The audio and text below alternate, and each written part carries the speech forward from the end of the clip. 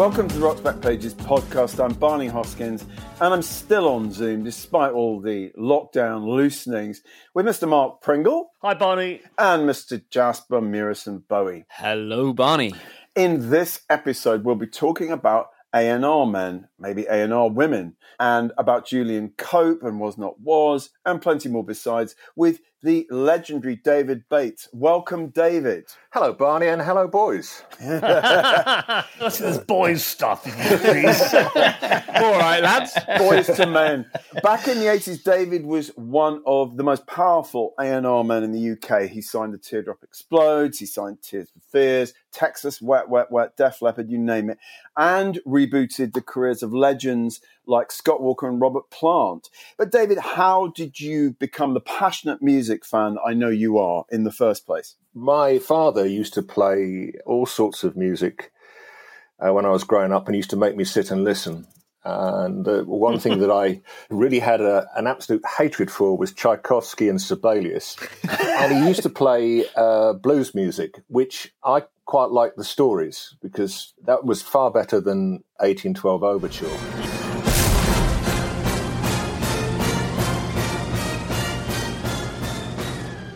And so that got me interested. And then he had, believe it or not, and this is back in the sort of late 50s, early 60s, he had what was an early tape recorder. And he would allow me to have one reel. And I used to record the BBC Home Service charts on a Sunday. And then I could build my own collection up of music. Later on, he gave me my first album, which was Sonny Terry and Brownie McGee Sing the Blues, which I still have, and it's just out of reach, but it's over there. Oh, lovely. Nice. And that was the sort of start of the fascination of records. The radio was disappointing, I thought, until about 1962, and then there was a Brian Matthews episode one Saturday, and I heard this sound, which was unlike anything else I'd ever heard. It was completely unique. And if you think we had Adam Faith and Cliff Richard and Alma Cogan and a whole load of other would-be American-style singers, and suddenly this sound came on and it was just unusual. I went off with my pocket money to the record store in Feltham and bought my first Beatles single. And that was it. That started me off. And then the charts became more interesting on a Sunday, and it just built up from there. Eventually, I just built up quite a large singles and albums collection. And by pure chance, and it's a very long story, but by pure chance, I got into becoming a DJ in 1969, 1970, when I was 17, 18 years old. And that was it. That was the start of it. And I've always been a fanatic about trying to spot hits and just being into records. And eventually I was spotted by, of all people, Seymour Stein of Sire Records. Mm-hmm. He came I was at that point employed by Richard Branson and Nick Powell in their new venture, Virgin Records Mega Store. And I was brought in to become the singles buyer for all of their stores because they needed hits to drive in young people and old grannies and granddads and kids bringing in their little record tokens so they could go from being a hippie shop to being a normal record store based on the American model. And to do that, they needed singles and hit singles, so they would bring in a different kind of custom. So I was the person that was assigned to doing that. And I was working out at Marble Arch, and one day I thought was an old guy came in. By the way, Seymour was about 35. But I was looking at him thinking he was quite odd. And he was asking me, why was I playing these records? And I said, it's a new music. It's from America. It's called punk music. And he said, oh, really? Well, what's with punk music? And of course, I have no idea who he is, but just this elderly American gentleman asking me about punk. And I'm explaining everything there is to know about punk. And he went, oh, very good. Little did I know that he crossed the road to see a guy called Nigel Grange who worked over in Phonogram and said, there's a kid over the road, you're going to employ him tomorrow because this kid knows what's happening. That's brilliant. Wow. That's a brilliant story. That's a really good story. And Nigel, by the way, who was at that point the head of A&R, previously had been in charge of dealing with DJs. So I'd known Nigel for 3 years. Nigel had never spotted me in those 3 years.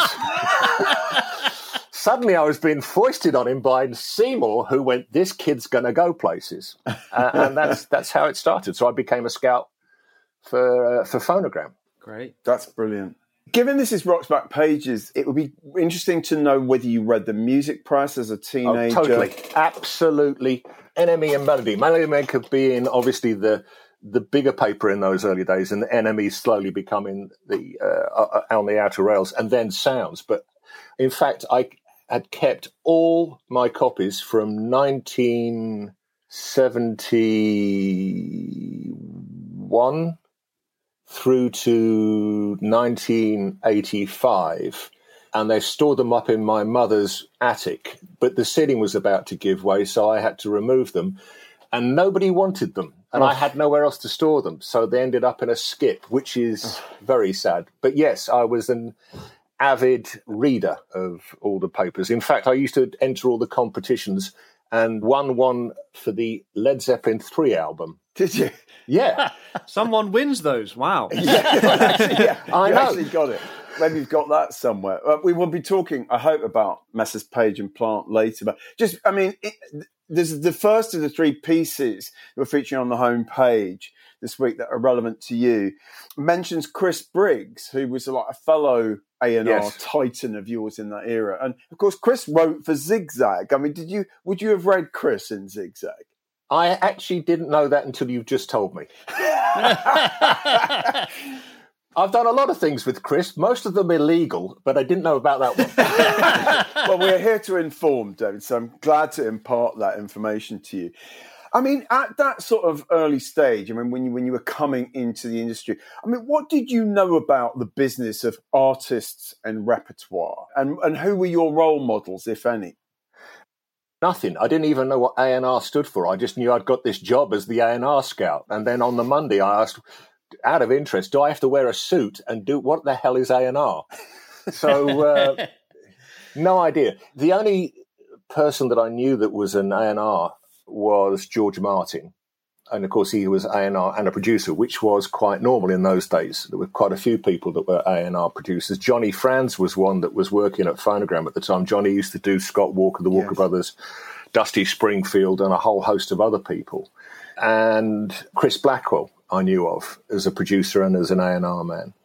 So there were no real role models. I gathered information about who were A&R men, and it became obvious to me that John Hammond was my hero. And I did eventually end up having a number of correspondence letters with John shortly before he died. Sadly, I didn't get to meet him in person, and I was invited to his funeral, but just couldn't make it. And it was just sad because he was, for me, an amazing character who came from quite a wealthy family.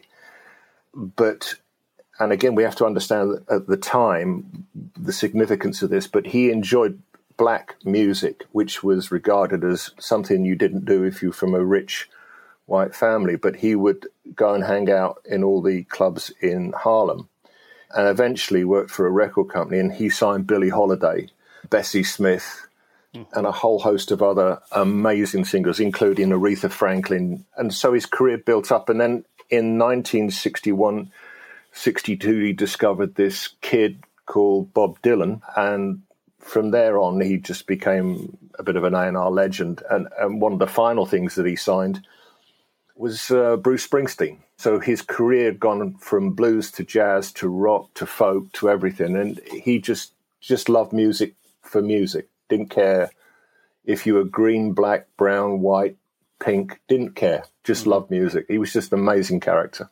Sure. In this piece that mentions Chris Briggs, you are quoted. This is Chas de Wally in Sounds in January 78. And I will quote what you said. It can be very difficult to pin down an A&R man.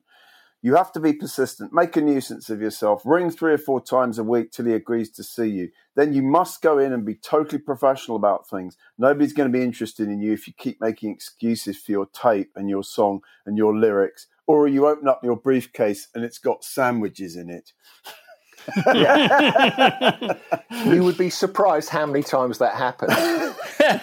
I am absolutely serious. These guys come in with these expensive leather briefcases, and you expect it to be full of papers. Then they opened up. You can literally see there was a Marks and Spencer sandwich in there, and a cassette. That's it. It reminds me of the story that Lou Adler once told me about Kim Fowley coming in with a fairly impressive-looking briefcase, and Lou asked him to open it up, and there wasn't even a sandwich in it. There was nothing in it at all. Yeah. It was purely for show. Yeah. So you became, eventually you became head of A&R at Phonogram, and I think you were head of A&R for 12 years, which is quite an innings. I mean, how do you remember the UK music industry in those years? Well, it was a very vibrant time because the interest in music worldwide was gathering pace. I mean, there's always been a popular music scene, but suddenly it was hitting all the far corners of the world. And then with the start of CDs, that really exploded. The amount of sales and the amount of interest in music. Then other things came in, like MTV. So it was.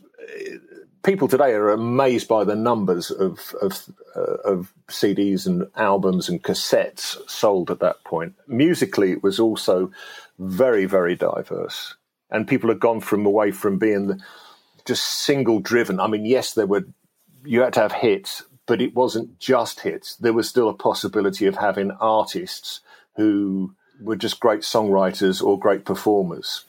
So it was a fantastic time. Yes. Probably the biggest of the early acts that you signed was probably Def Leppard, who obviously went on to become absolutely massive. And we'll be talking about Julian Cope a little later, so we won't talk about Teardrop Explodes, but aside from Def Leppard, we have a Huey Lewis and the News fan in our midst. Oh my God, this again! I wouldn't go as far as that. They amuse me, but I did notice in the discography that you sent over that you signed their very first single when they were not called the News, they were called something else. I can't remember what they were called, but like Exo Disco or something. Yeah. So the story was Jake and Nick Lowe and Dave Robinson were fans of a band called Clover. Yeah. And they persuaded Nigel to sign Clover and bring Clover over. Julie done, and they became a bit of a hit scene on the late pub rock scene and pre-punk scene. It was all crossover at that point. This was 1976. And Nigel left to go and start up his label. And that left Clover without anyone looking after them. I was only a junior A&R scout, so it got nothing to do with me. And eventually they actually broke up. It left Huey and half of the band in England with no money, no way of getting home, and they were stuck. And Huey, who I'd known for a year or so and was very good friends with, in fact, he used to come round to my flat all the time so we could play music. He became a big fan of, I introduced him to Little Feat, and he became a huge fan of Little Feat. And he came to see me and said, look, is there any way that you could sign us so that we could get the money for the airfare home? Wow. So I arranged for this single to be recorded, which featured some members of Thin Lizzy and the other members of Clover. It was a disco record, which we did put out and nobody was interested in. And then off Huey and the boys went. And then literally as they got back to San Francisco, they formed the News. And the rest, That's the as they best say. pitch I've ever heard. Can you sign us so we can fly home?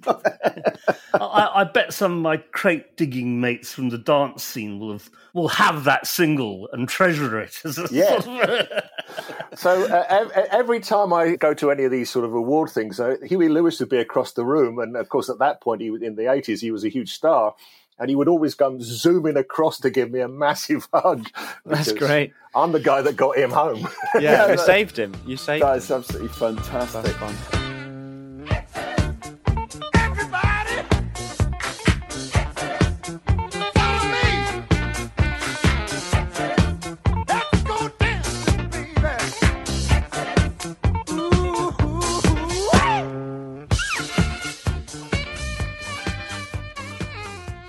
You also came to the rescue of the wonderful Was Not Was, David, and we would like to play you a short clip from last week's new audio interview that we put on the show. It was Andy Gill's 1990 interview with Don and David Was. Take it away.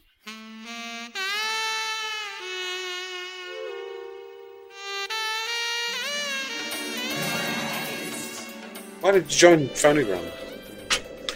Well, truth is, David Bates, who's the head of A&R over there, was like the only guy on earth who would sign us at this point. We were down pretty low when we had the stigma of being suspended by Geffen.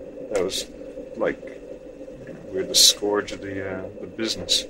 We had delivered our third album to Geffen, and they said, no, we won't put this out, and no, you can't have any more money to finish it. So basically, until someone came along to pick up the debt and make a deal that would, maintain Geffen's fiduciary interest in our career. And it took a crazy man like Bates, to take a risk on a scruffy, no-image R&B band. And his role was Henry Higgins to our Eliza Doolittle, literally.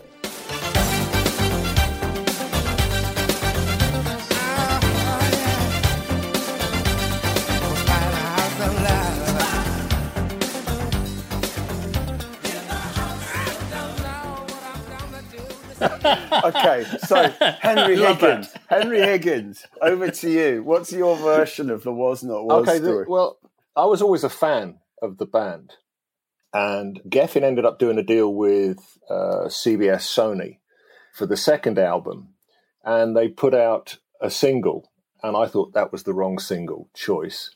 They put out a second single, and it was still the wrong choice.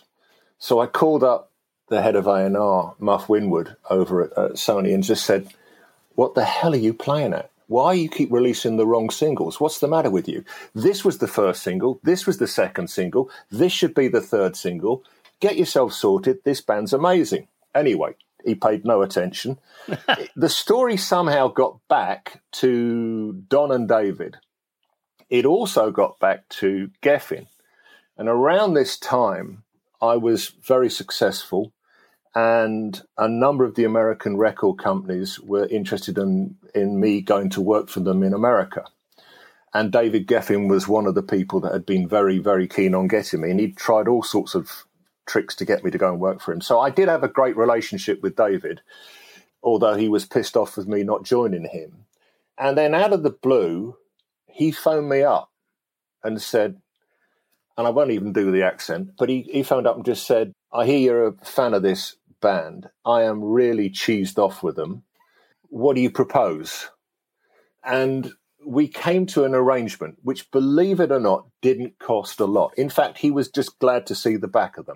I agreed to pick up the album that they'd done, which was effectively What Up Dog.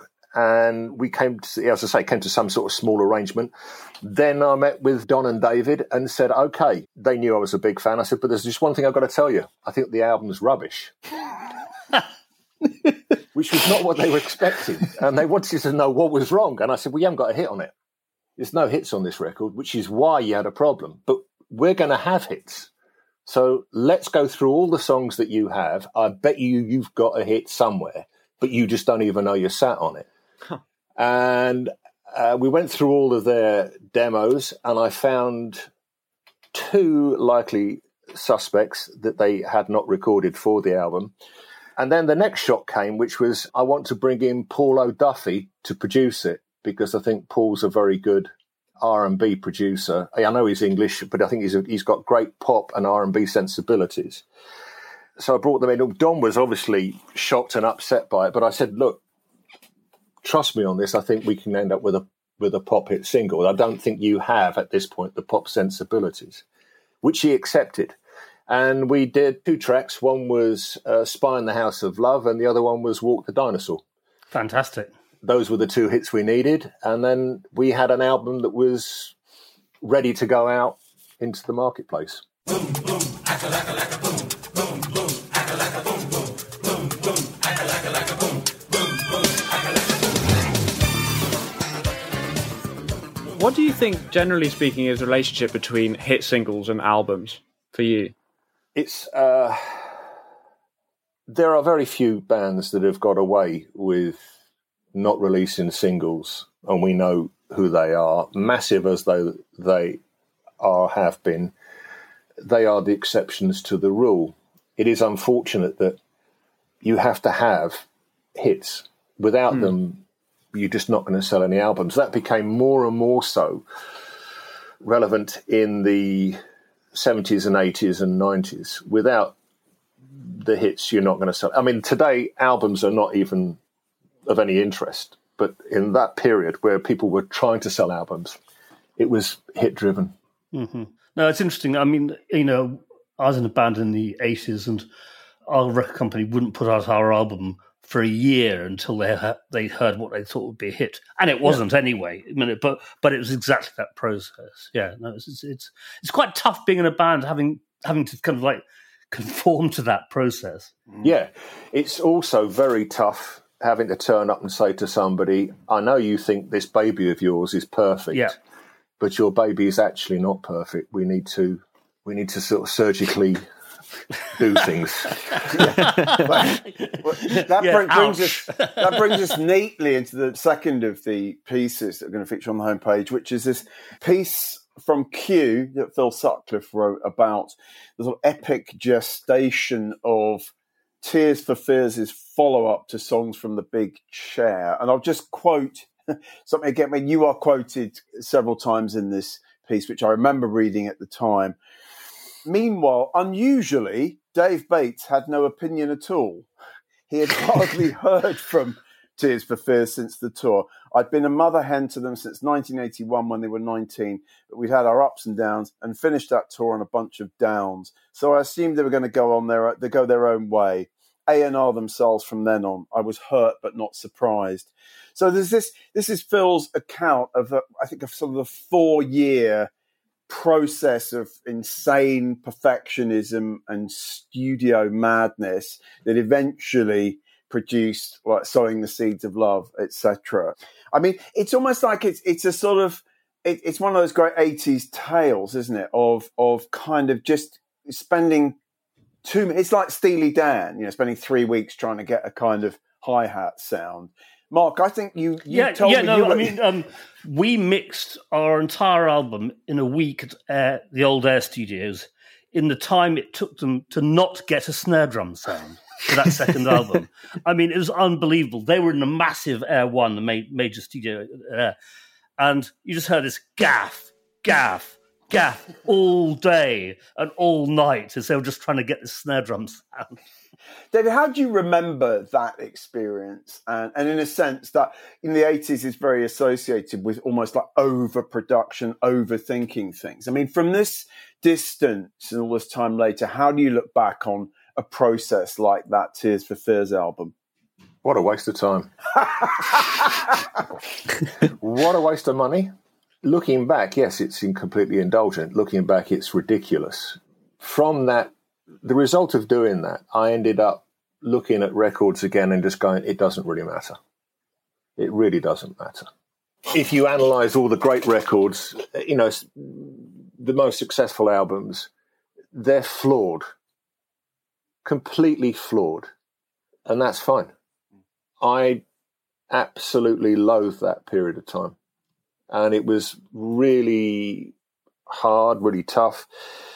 I did go up to the studio pretty much, if it wasn't once a week, then it would be once every 2 weeks. And that went on for 4 years. God. Jeez. Yeah. And you got to go in with a smiling face, because the last thing you want to do is to be the one that turns up and just goes, what the are you doing? Because you got to remember, they'd made so much money on the back of Songs from the Big Chair and then all the first album that they were paying for it themselves. Yes. Right. So it's really their choice. If they want to spend their money that way, then that's entirely up to them. There's nothing I can do about them spending their money. And it was just torturous. Yeah. No, not enjoyable. No. And it's not my favourite record either. No.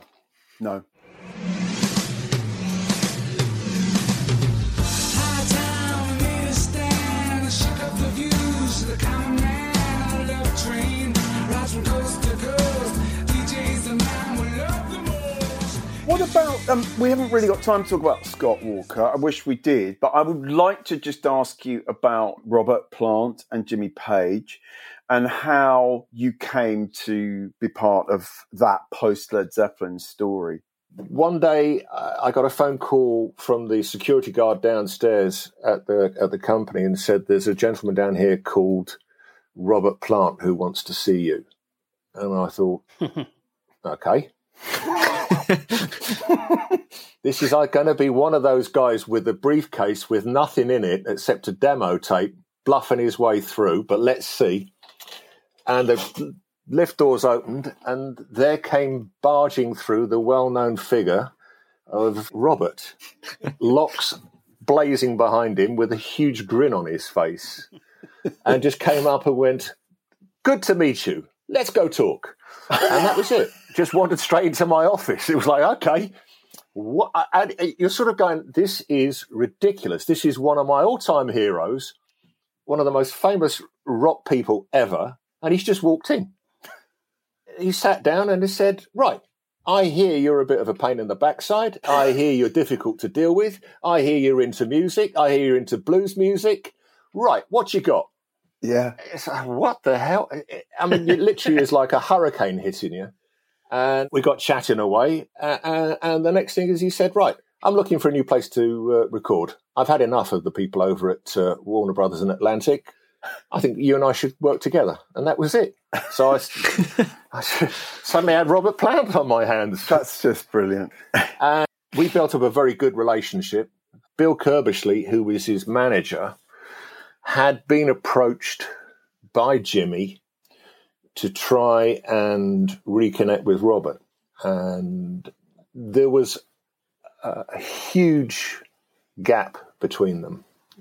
There's a lot of personal problems and a lot of history, and Robert was not interested and had not been interested for a very long time. And so Bill and I had to persuade Robert that why not just meet? Why not just, meet, sit down and just see if there's anything there?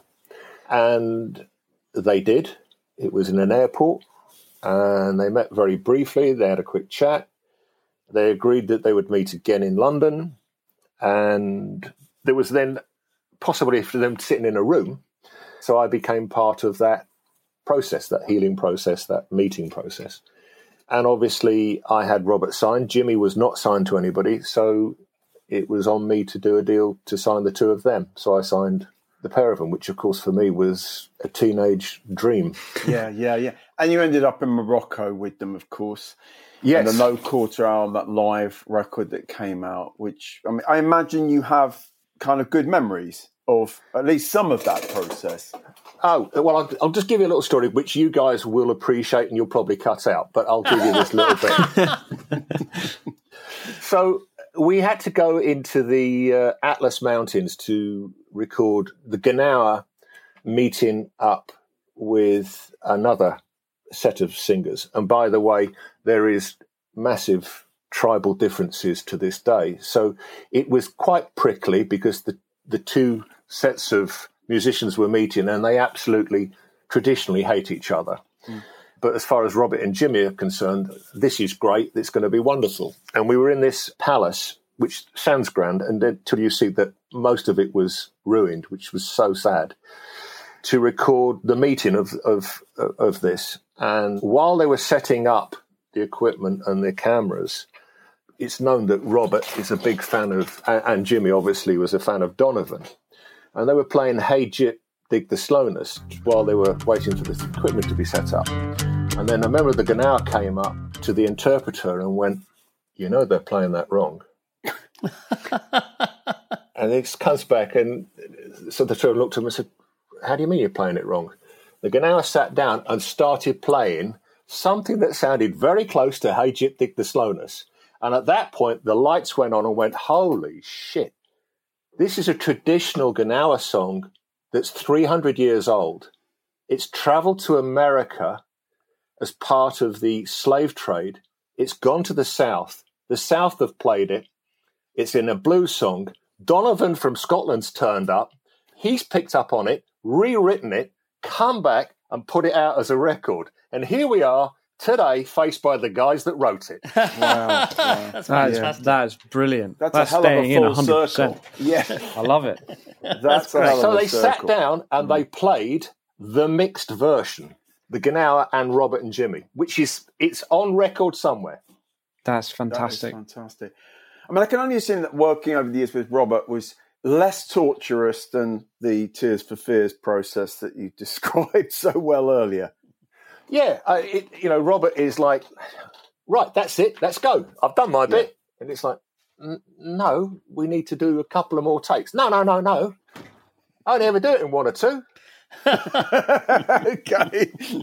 Yeah, that's better, isn't it? Yeah. Well, I like the way he's sustained a career doing different things for all of these years, right up to like this big hit with Alison Krauss a few years back and things like that. His refusal to entertain proper Led Zeppelin reunions. I mean, it's partly because he can't hit those high notes anymore. And when they did that O2 show, he'd only go so far up, and then he'd kind of take the note down.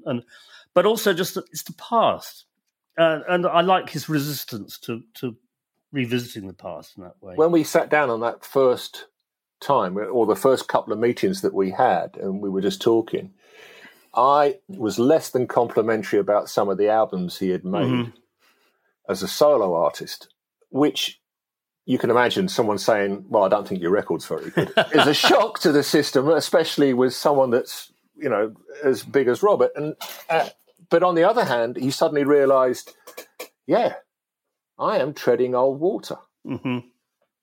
Yeah. And without going to a huge long story, but I actually re-quoted him back, which was, we're going down a road, we're going to come to a crossroads.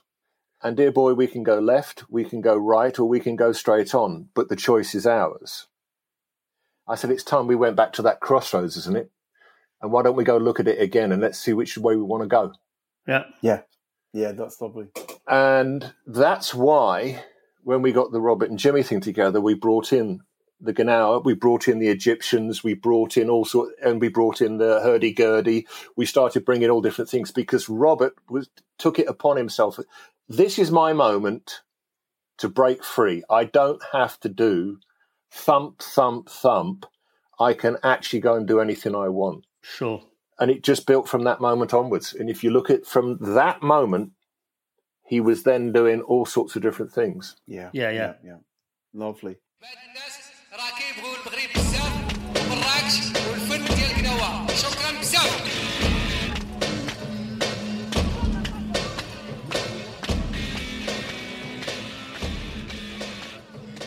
David, the third piece we're featuring on the homepage is Chris Salavich's face cover story on Julian Cope from November 1981. And again, you get a name check. So Julian says, Dave Bates, the A&R man who signed us, i.e. Teardrop Explodes, told Bill Drummond, who is then managing them, if Julian gets his shit together, he'll be a real pillar. And Bill just laughed hysterically. Well, in a way, Julian has become a bit of a pillar, hasn't he? And we thought we would add a Julian Cope audio interview this week so we could talk a bit about Cope. So, Mark, do you want to just tell us about the Cope audio? Yeah, it's actually very amusing. He's basically launching his album Peggy Suicide to the French rock press, which in itself is a fairly baffling thing to do. This will be around April 91. It's quite short, but I mean, as we all know, he's got the gift of the gab. And he talks about not wanting to be seen as caring, not wanting to be Sting or Billy Bragg, which I thought was fairly marvellous. He kind of goes into this stuff about Peggy's suicide, being Mother Earth, freaking out. Let's listen to this clip. It's about being a cult artist.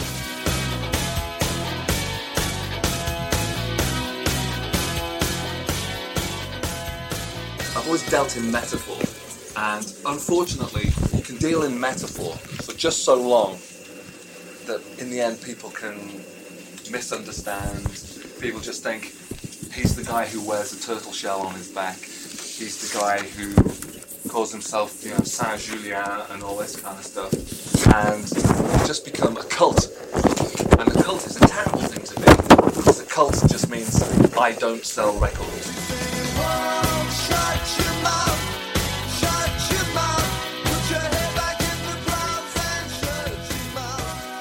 I love that kind of brutal assessment of what it is to be a cult.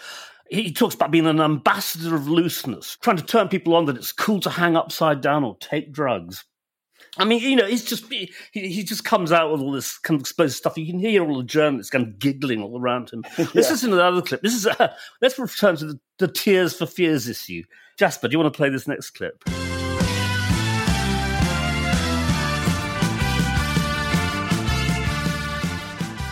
I'm on Island Records. It's cheap.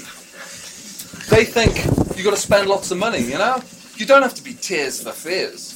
It's like Tears for Fears don't consider it real art unless it costs £1 million. Which is bullshit. Anyway, it's short, it's very engaging. We'll play another clip at the end of the podcast on Peggy's suicide. Great. But no, I mean, it's about 12, 13 minutes long, the whole thing, but it's very well worth listening. It's fabulous. He's so funny and he's so bright, isn't he? David, tell us how you first connected with Julian and the Teardrop Explodes. I was going to a gig and I heard John Peel and this song came on, and I loved the title and I just loved the sound. I just thought, this is amazing. It was Bouncing Babies, and it was on Zoo Records. And I absolutely adored them, and I thought, okay, Zoo, small little label, I sense I could maybe go in there. So off I went to see the Teardrops. The shark circles the zoo. Oh, yeah. Oh, yeah, the shark does circle the zoo. I ended up going to see them 3 or 4 times. Once they were supporting Joy Division, or Joy Division was supporting them. I saw them with Echo. Joy Division, Teardrops and Echo and the Bunnymen was on one bill. Wow. And that was at the YMCA and London Road, Tottenham Court Road, rather. Yeah. Oh, yeah. The another time I saw them was up in Middlesbrough, where they were playing as a headliner. And it was on a Friday night. And I don't know if you know about Middlesbrough in the 1970s, but it was a bit of a tribal thing. And on a Friday night, everybody met down at the Rock Club. So you had skinheads, you had Mohicans, you had, punks, you had all sorts of various tribes were represented, and usually a big fight broke out. And it's exactly what happened when I saw Def Leppard there a couple of years earlier. So nothing had changed. It was the same. I saw them at the South Bank Poly, and I just knew I had to sign.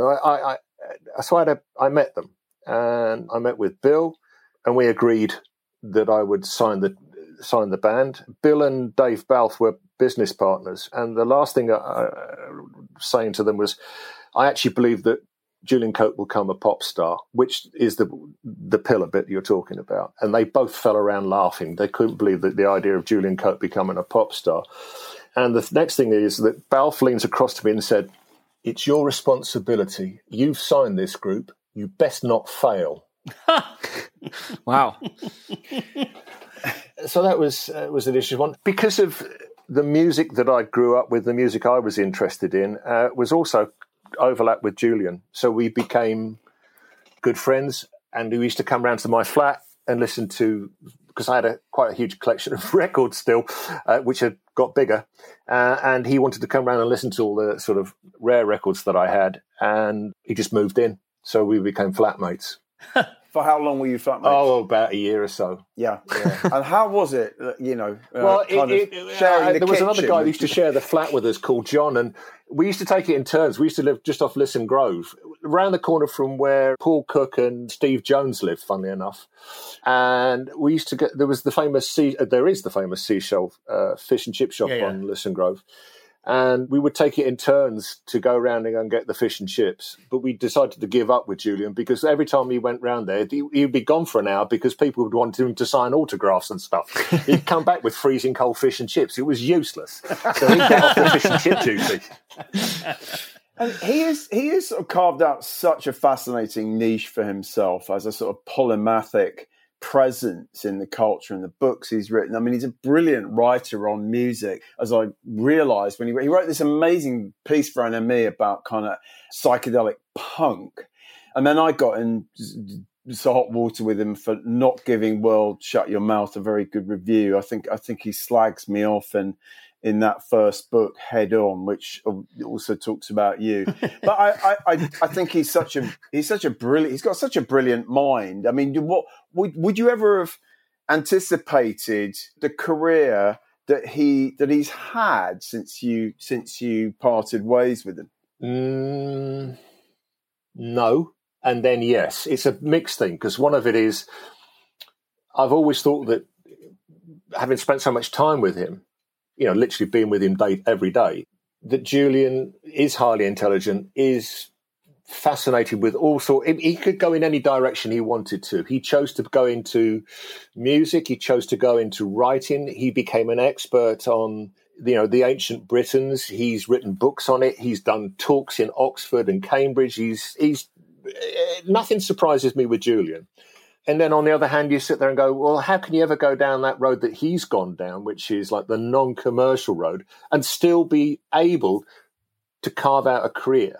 Yeah. And still be able to put food on the table, manage to send his 2 girls off to really good schools and take them through university, and look after his gorgeous wife, Dorian. He's truly remarkable character. And I have to say that I'm very fortunate that I remain friends with him today. Oh, good. We do see each other. He used to do mad things. There was a period of time when he used to get dressed up, and everyone used to assume he looked like some kind of Nazi German sort of character. It was a strange look. Yeah. The cap was from the American Air Force, so let's eliminate that one. The uniform, I believe, was Hungarian or something else. But it just sort of, people would look at him, and he used to wear those big boots and the whole thing. And he used to turn up at my house with this massive, I do mean massive American truck, which he used as his touring equipment van, which looked like a Humvee but wasn't, dressed up like he was, and he would stand out in the middle of the street shouting, "Batesy, I'm here!" Of which neighbours would be looking through their curtains and going, what the hell is that? Wow, that's glorious. That's glorious. But here's the bit that most people don't know about Peggy's suicide. Quite often I have the position of people saying, I hope you don't mind, but I'd like to come and play you something. And it's with artists that are signed to other record labels. And some of them are very famous and some of them are not so famous. So I am used to people going, I hope you don't mind, but I'd really like to have a chat with you about what I'm doing. So this being the case, Julian called up one time and said, look, I really want to come in and see you. I want to play you some music. This is for my next album. So I said, okay. We arranged for one evening he would come round to the office, and he brought in a bag of cassettes of all the various songs. And we went through them all. And I said, oh, that's very good. That's potentially a hit. That's a good song. I like that one. Not sure about that. Okay, what else have you got? Let's go. Oh, yeah, that's very good. Went through the whole thing.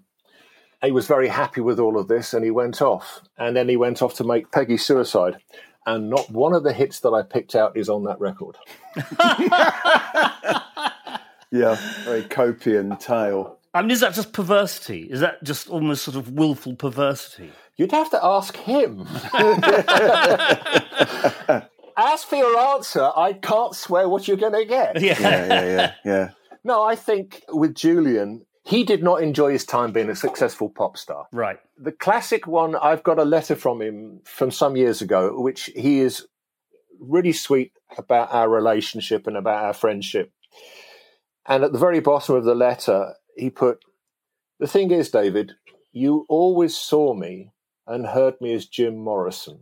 I always saw me and heard me as Iggy Pop. Yeah. And there it is. Yeah, that makes sense. Yeah. So if you take that as being Julian's preferred choice, I'd rather be Iggy and go down that road and do what I want, rather being constrained by the success of Jim Morrison, and we all know where that ended up. I reject that and I take that. Mm-hmm.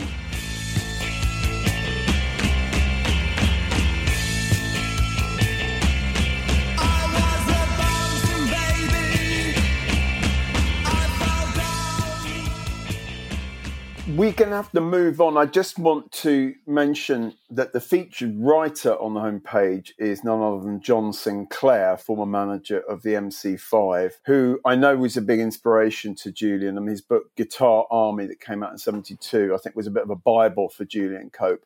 So we're just featuring 3 pieces, and one of which is a great, like, after the fact account of how the MC5 kicked out the Jams from 1977 in the aforementioned Zigzag magazine. But anyway, great pieces. He turned into a great writer. Again, a bit of a sort of polymathic talent, John Sinclair. Lovely, lovely man. I met him once in Detroit. Just a great, great guy. I met him a couple of times here, actually, and he's sweet. He's actually a really sweet guy, you know. Lovely man. You know, he seems very comfortable in his skin. He's quite old now, and so on and so forth. I have an enormous amount of time for him, I must say. Yeah. We do have to talk about Dusty Hill, who died, like a week or so ago. And he's the main figure featured in the sort of obituary section on the homepage. A piece you added, I think, very recently, an interview by Paul Elliott with just Dusty rather than like ZZ Top. Yeah. Which is rare.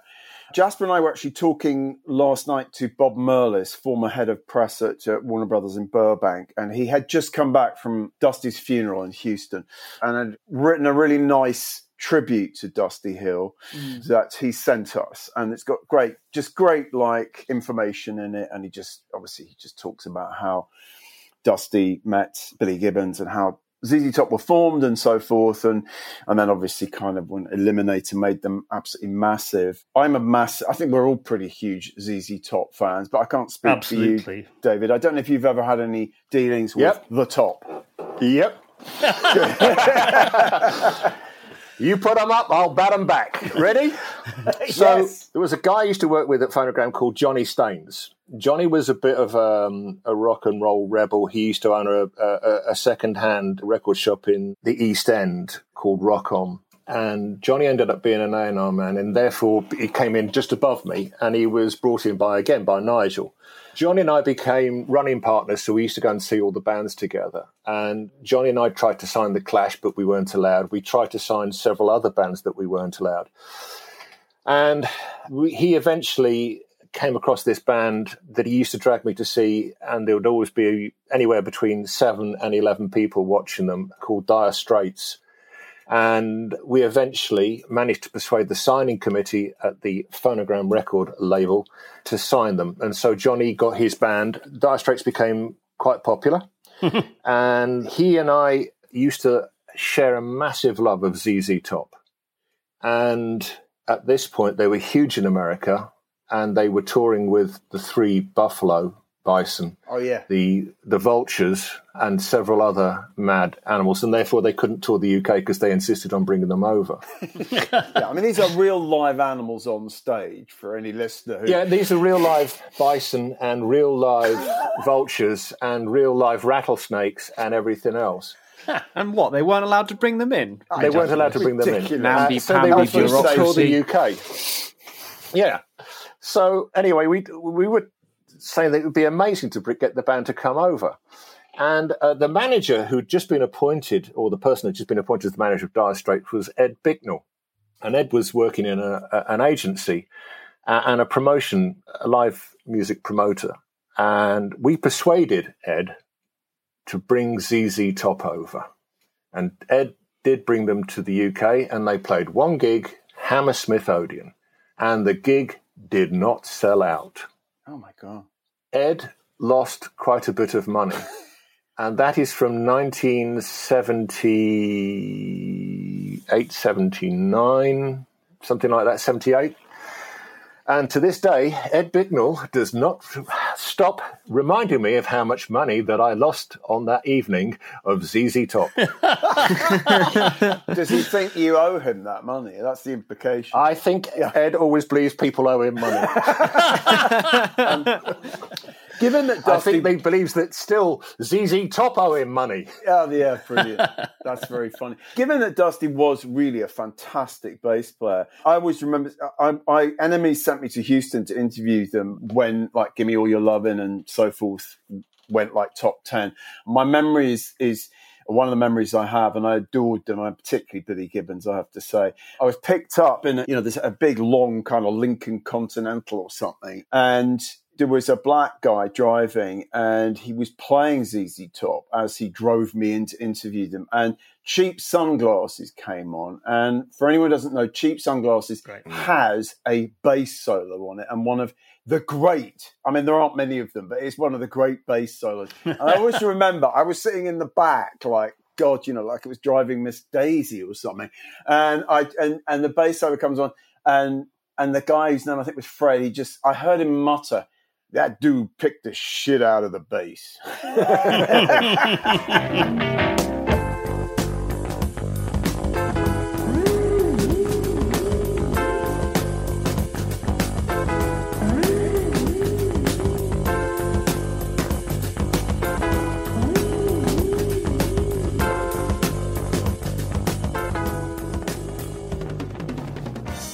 And he did, he was a terrific character, Dusty Hill. And much, much missed. It was a gas hanging out with those guys. And we went to see them, did we not, Mark, at Hammersmith Odeon? Not that long ago. It was a works outing, wasn't it? That's right. No, I mean, they were good, slightly ruined by the usual terrible sound that people get these days. Live sound is worse now than it's ever been in my life. I love them. I mean, I particularly love the first 4 or 5 albums. I mean, they slightly lost me around the Eliminator period, actually. Yeah.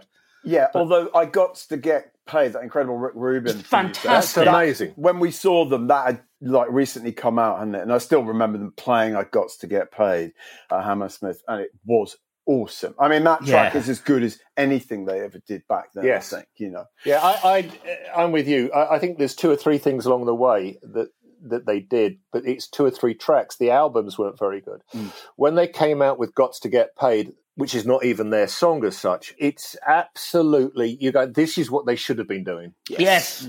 Yes. Absolutely. That's a great record. Which is Rick Rubin's great talent. Yes, it is. He's done this over and over again. Like the records he made with Johnny Cash. Those are the records Johnny Cash should have been making as well. Yeah, exactly. And actually, I really like that album he did with Black Sabbath 2 or 3 years back. I'm not even much of a Sabbath fan, but he's great. Anyway. Yeah, lovely. Well, look, Dave, thank you so much for talking to us about your memories and your career. Please, if you would stick around, if you don't have to shoot off, because Mark's going to talk us through some of his highlights from the last 2 weeks. Pieces have gone into the library.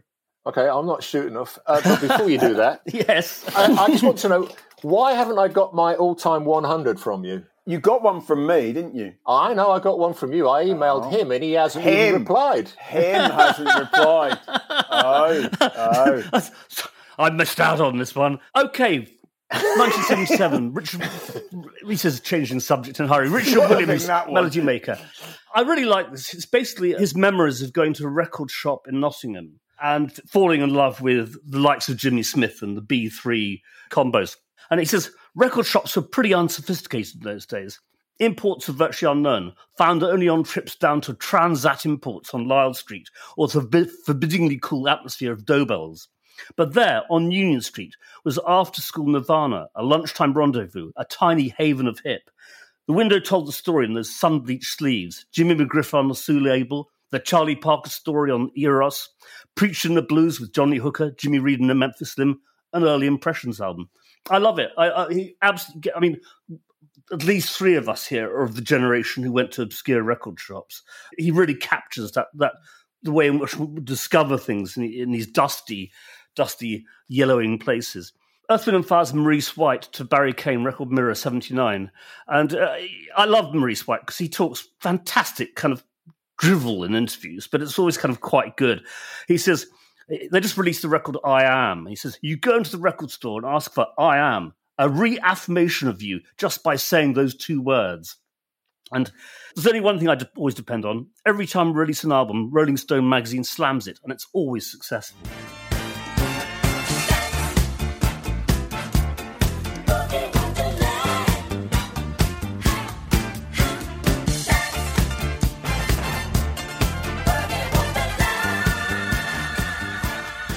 Jerry Lee Lewis to Jim Sullivan, NME, 1985.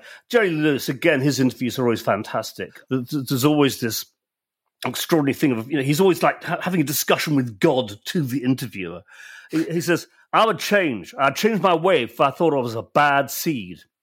I believe everyone has got to die and face God someday, and I believe that I'll go to heaven when I die. That's from last week. This week, we've got a piece on the Jim Kweskin Jug Band live review, Robert Shelton, New York Times, which I'm really pleased about. It's our first piece on Jim Kweskin and the Jug Band, who seeded a whole bunch of different artists, people like Jeff Mulder and so on and so forth, came out of it. It's about the Harvard, Cambridge, Massachusetts kind of folk scene. A slightly batty interview with Joe South, by Ann Moses, The Enemy 69. Now, Joe South, we always think of as this soulful white guy writing all these great sort of country soul songs. But he just talks the most amazing batshit in this interview. He says, I've read 600 books on the power of positive thinking, mental power, the occult, and psychic phenomena. Not what you expect Joe South to be saying at all for a second. Lastly, again, Barry Kane. This is television's Tom Verlaine, and they came over in 1977, which Barney and I both saw them in that tour.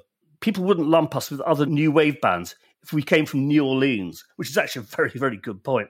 It's funny how people have this impression of me as being a very literate person. I seldom get past the first 2 pages of a book. You worked with Verlaine, didn't you? You worked with Verlaine, Dave. Yeah. Yeah, I did. Good memories? Yeah. Well, he's a bit of an oddball. Yes. But very sweet, very lovely. I did what I thought was one of the best albums he made, and desperately tried to have hit singles with him, which just didn't quite come off. But yeah, in fact, I saw the last tour he did, which was 3-4 years ago. Mm-hmm. They did television tour, and I went to see him in Bristol, and it was great to sort of catch up with him again. He just hasn't changed. No. He lives in the same apartment in New York that he has done since 1975. Really? Yeah. That's unusual. Wow. That's cool. He managed to get one of those apartments that, rent control. Rent control. Now I understand why he's in it. Yeah. What's next, Mark? That's it. That's my lot. I was going to hand over to you guys. Well, I just wanted to mention, because I saw that you'd added a piece about Chuck E. Weiss, and so I thought I'd just save a kind of nod to him till we go through the library pieces. Because anyone who doesn't know, Chuck E. Weiss died, and Chuck E. Weiss is the guy who Ricky Lee Jones wrote and sang about in Chucky's in Love. And Chucky was Tom Waits' very best pal. I think they met in Denver in about 74 or something, and they kind of ran wild in Los Angeles with Ricky Lee, the sort of unholy trio. So he's an important part of the kind of Waits and Ricky Lee Jones story.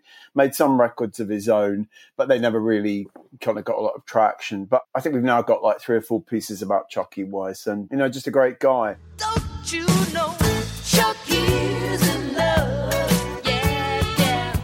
Chucky's in love. Chucky's in love. I wanted to mention a piece by Colin Irwin from 2008 about Seth Lakeman, mainly because it refers to the Penley lifeboat disaster and raising funds to build a lifeboat station in Cornwall, where Seth Lakeman is from. And I mention it because of the revolting Nigel Farage's attacks on the RNLI for providing what he called a migrant taxi service. I think it's one of the most disgusting things that's happened in the last 5 disgusting years. The ongoing war on compassion and decency for me. Is it a new low? No, I don't know that. I don't know whether, how low these people can go, but it so revolted me. And I read this Seth Lakeman piece and I thought, let's just get a dig in at that ghastly man.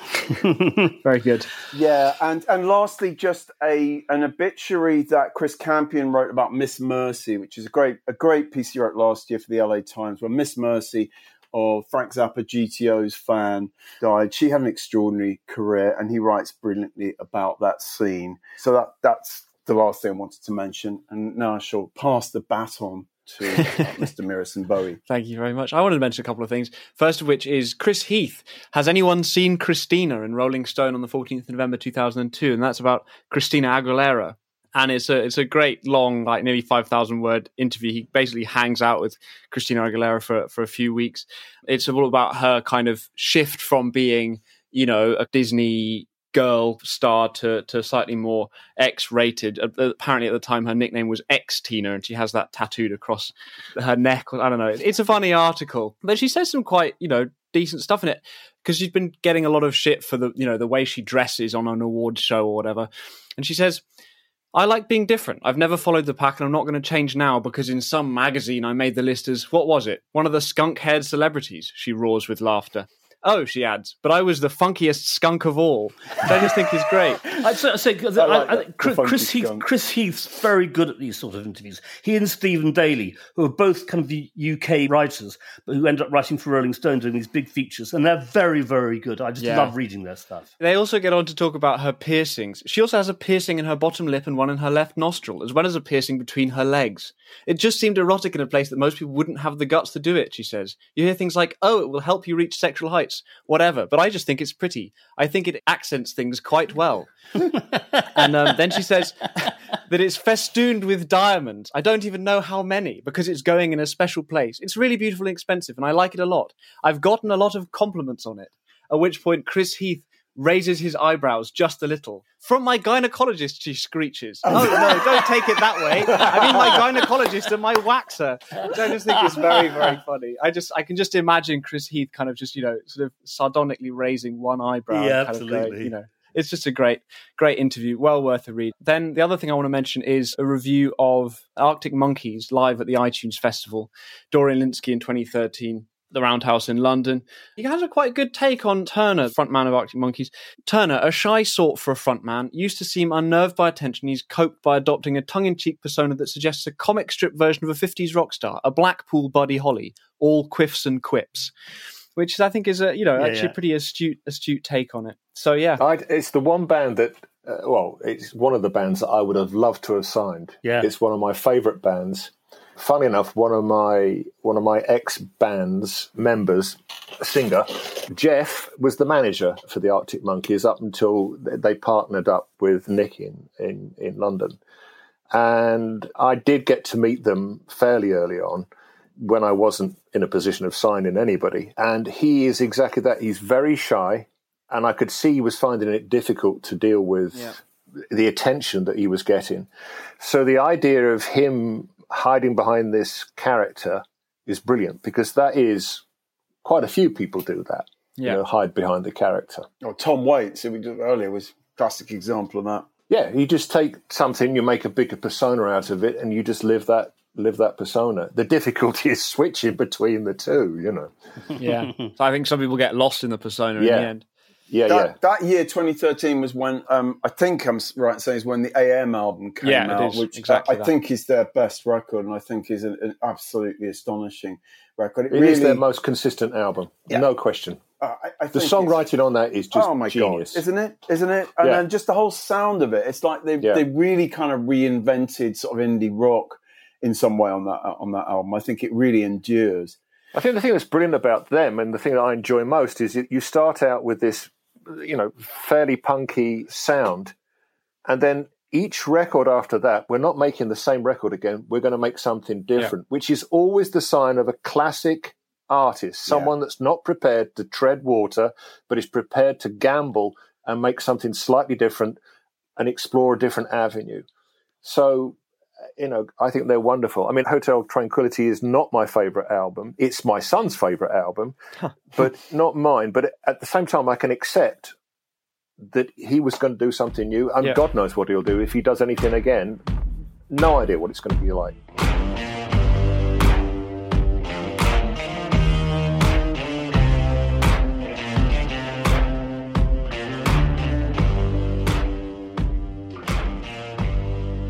Well, look, I think we've come to the end of this episode. Dave, I want to thank you so much on behalf of all of us for joining us today.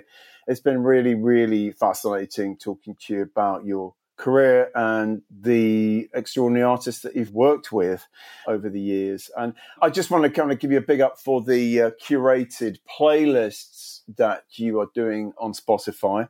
As you intimated earlier, Mark owes you a top 100, and Jasper probably too. I'm not sure I'm capable of putting together a top 100. Everyone says that, Mark. Everyone says that. I didn't even get asked, so Jasper will do it if Mark can't. Yeah. But they're great, and I assume that's kind of keeping you off the streets and keeping you well occupied. Well, I've been doing this with lockdown. I've always done playlists ever since I was 8, 9 years old. So, and obviously DJing is the same thing as programming. I ended up doing XFM as a DJ as well, even though I was still an A&R man. So doing running orders for albums or playlists or whatever.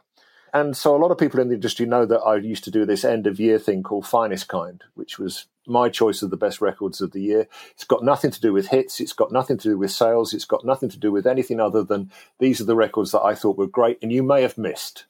So this is my way of saying, you may have missed this. See if you like any of this stuff. I've avoided doing anything with them. And with lockdown coming along and nothing to do, it was the perfect opportunity to start putting them up online. So I've done it on dbfinestkind.com, which is DB Finest Kind is all one word. And it's all there. It's if you've got a Spotify account, then it's free. If you haven't got one, you'll have to pay for one. But you can get it. I think you can get a free one, and you just get some adverts thrown in your way. You get very annoying interruptions. Exactly. Yeah. But so yeah, that's what I've been doing. I've been putting up slowly all the playlists that I have in my collection, and then I've added guest lists, which well-known artists, musicians, and writers supply their all-time 100. Barney, of course, has supplied his. Mark, of course, has ignored my email. Jasper is going to step in and help out with doing his, but that doesn't get Mark over the hurdle. It's great. You can't ignore it anymore. All right, I'll do my best to address it. I have to say, the idea fills me with absolute terror. You could put together 100 fabulous tracks, Pringle. Yeah, maybe 100 fabulous versions of Dark Star from my extensive collection. Dave, you don't want that. You don't want that. I can take one track of Dark Star and only one track. Every single person that's done this so far has come up with, I can't possibly do it. And I can tell you now, if you can look at the list on the website, if you look at all the people that have done it, there are only 2 people out of that list that have not said, is it okay if I do 101 to 200 now? Exactly. Because once you start, 100 is not very many. Yeah. Joe Elliott is on 300 at this point. Wow. I did listen to, I remember receiving the email about Joe's. I don't know whether it got 300 then, but I did listen to it and it's great. I mean, he's got great taste. You've always had fabulous taste. So anyone out there, do investigate. They're amazing playlists. And I think we better wrap up, if only to spare Jasper the countless hours he's going to have to spend editing this thing.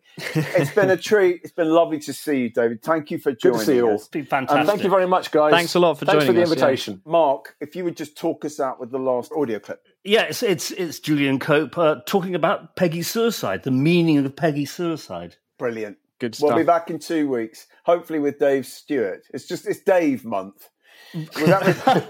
with Rock's Back Pages investor and facilitator Dave Stewart. God willing. So Christ. Thanks for joining us today. Bye. Bye.